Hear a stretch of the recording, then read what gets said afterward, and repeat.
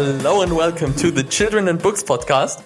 And I'm really happy. Today we're talking to Agustina. She's an historian and also she translated our children books to the Spanish language.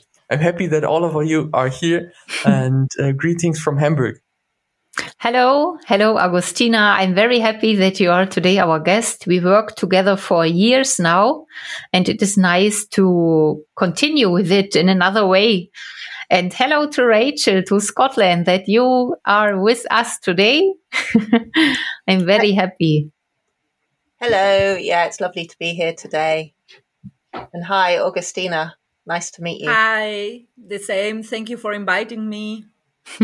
Maybe, Agustina, you would like a little bit to introduce yourself to our listeners, who you are. Yeah, as Lubina already said, we have been working together now for some years at the University of Leipzig, but I came to Leipzig, where I also live, and Lubina as well, 2006, from Buenos Aires, where I was born. Actually, I lived in Buenos Aires 21 years, and then I moved to Leipzig as a student. Yeah, and that's where I already had been in touch with the German culture through my school in Buenos Aires. It was a Waldorf German school. Then, it was not planned, but I jumped in in Germany and the German culture here in Leipzig, and I have been living here ever since. And now I have 2 children with my German husband, and we are trying to have a bilingual, education, or allow them to grow up in a bilingual. Yeah. That's great. What an exciting time to come to Leipzig when you're 21. And of course. And embrace a new culture. Yeah. And I guess I'm interested in your translation of Lubina's books. And and you must know quite a bit about children's storybooks because you have small children. So how has the process been for you of translation? And what have your sort of children taught you about translation, maybe? Yeah, it's nice because I'm not a professional translator, but I live between languages also in my work. I write in English and German and Spanish.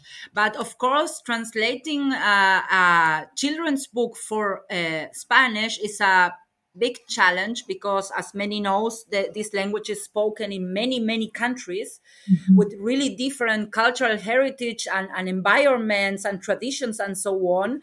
So I was always asking myself, okay, is that Argentinian Spanish or is that a Spanish that other children would be able to relate to sitting, for instance, in Mexico or even Spain?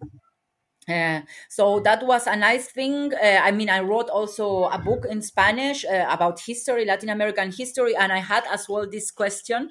But when you are translating a book for children, of course, you cannot allow yourself to use that more perhaps scholar terminology or words where everyone will understand that. So that was really nice thinking about that, and of course always thinking, okay, this book is in many languages about the stories are for the North Hemisphere because of the plants, for instance, yes, and the landscapes and so on. Which of course for us, in Latin America, we get a lot of because of the translation industry and editorial industry, will get a lot of books from Europe. So we are used to that, but it was something that I realized once and again when I was translating. This plant. I didn't know that in Spanish because we don't have this plant in Argentina. Yes. So I have to look that after the dictionary and look. Okay, that's the German. Okay, the Spanish dictionary. That's the translation. Okay, is that correct? And so on. So it was somehow intercultural as well. This is totally interesting that you mention the plants, because in book 3, which I sent to the illustrator, I sent him pictures of the plants because he is in Indonesia and he doesn't know I don't know now the English names of the plants, but it's really, and I remember how we were a little bit talking and discussing the question, how to make the Spanish translation. Yeah. Very good, very good. It was fun. It was a lot of fun. And as I told you, Vina, already, I mean, I work in science and I write books and articles and so on, but it's the first time that I can write or translate something that also my children will enjoy. So, yeah. Yeah, that sounds like a really interesting process. And, and it's multi-layered as well, isn't it? When you kind of think about it in that way. And, the Spanish language is huge and spoken in so many different countries, as you say.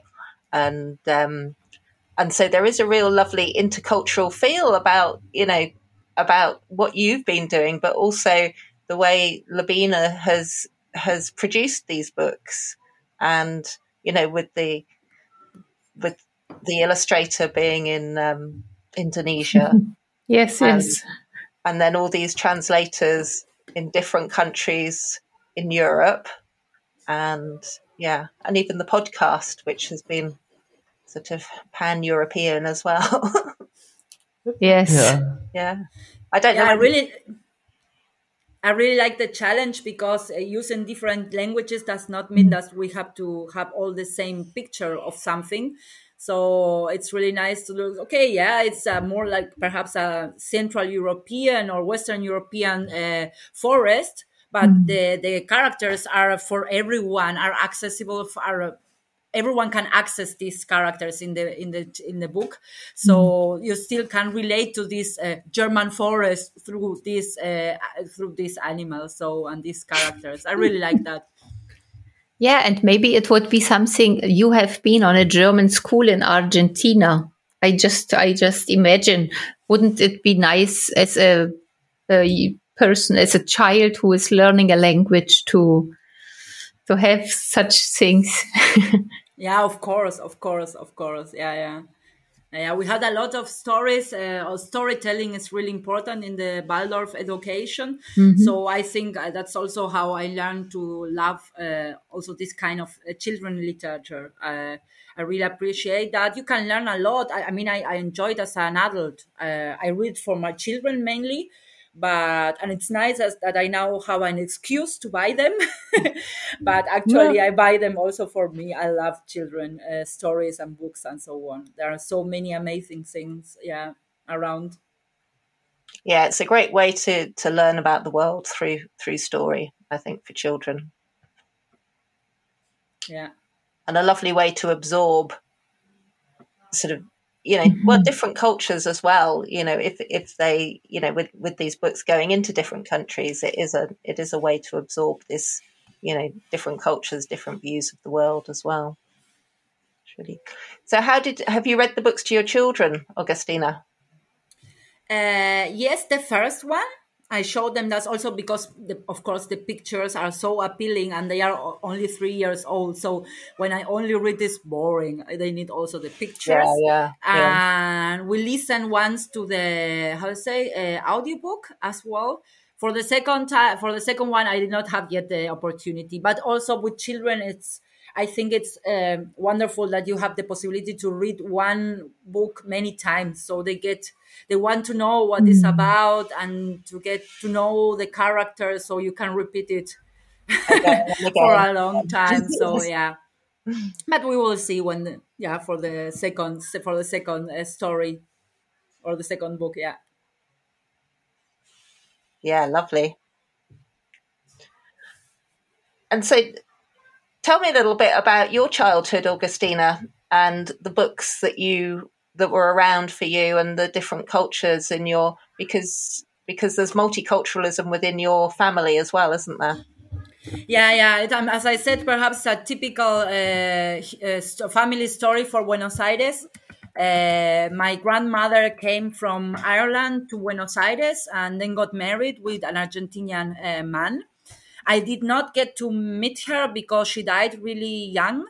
But my mother, okay, she had this how to say, heritage from her mother, but also she was as well in English schools in Buenos Aires. So she tried to really, in how to say, in young years, to show or to teach us the English language through mainly stories and books and some traditions for, I don't know, Christmas and so on.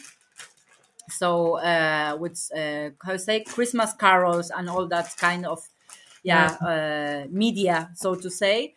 Then I got in the German school because my parents liked the teaching system or model or approach, but I don't have a German family. I don't have German blood in my family. So I started new, so to say, also with my sister, this German culture. We get to know, with this in touch with this German culture. And I have everything in that sense because my mother does not speak German. So at home we have more like the local Argentinian, but as I said, also Spanish. So books and children books, also in English, and then slowly, progressively, also in German. Yeah. But for me, German was more associated with the school, but still I enjoy it because, as I said, the storytelling is really important for the Waldorf education. So we had a lot of rituals and a lot of stories, and even the Nibelungen ring and so on, like more, how to say, high culture, not children orientated, German stories. So it was interesting. And Agustina, do you have here in Germany Argentinian custom which you celebrate in your family? Yeah, for instance, how can you say it in English? We prepare our Christmas tree on the 8th of December because, Argentina, Catholic country, it's I don't think I will manage to say it in English. It's Maria's Day. It's Maria's birthday, something like that. It's not her birthday, but it's complicated. So it's the day when you prepare or get the Christmas tree in your living room. And I really like it because you can, how to say, you can have your Christmas tree for long time.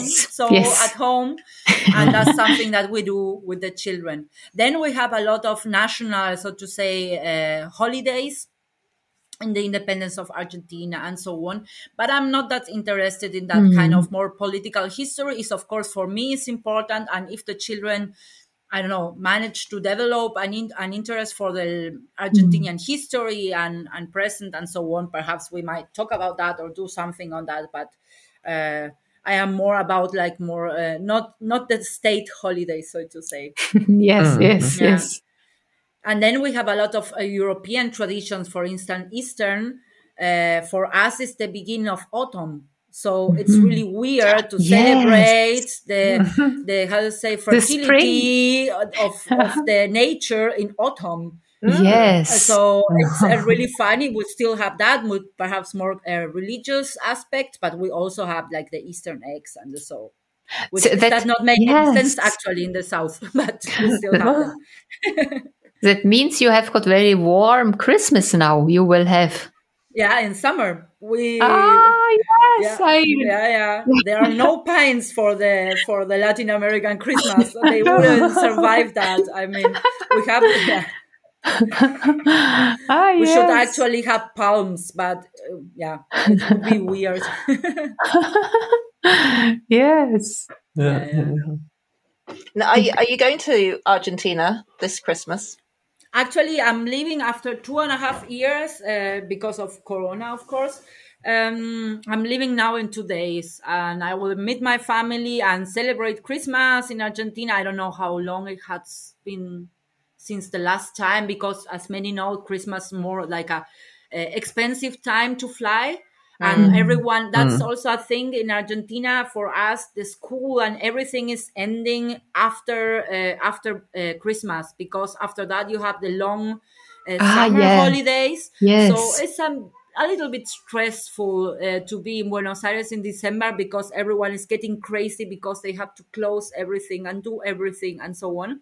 So there is not that much Advent feeling. Yeah. But it's also fun. And of course, New Year in summer is amazing. It's like this kind of beginning and staying awake long because it's summer, it's warm, and so if I could choose, I would celebrate Christmas in Germany and New Year in Argentina, but that's not really ecological. It's not good for our planet. So yes. Okay. But, I would say thank you. I wasn't aware of that there is summer. I had the picture that there is snow and normal Christmas, but nothing. It's yes. My children are really happy that they will be able to swim in the swimming pool next week. So yes. Okay. Thank you. Thank you, thank you, Agustina, that you were talking about Argentina. Thank you, Rachel. And I wish everybody a nice Christmas, or in a summer place or in a winter place. It's nice to be at Christmas. Okay. Bye-bye. Papa. Arrivederci.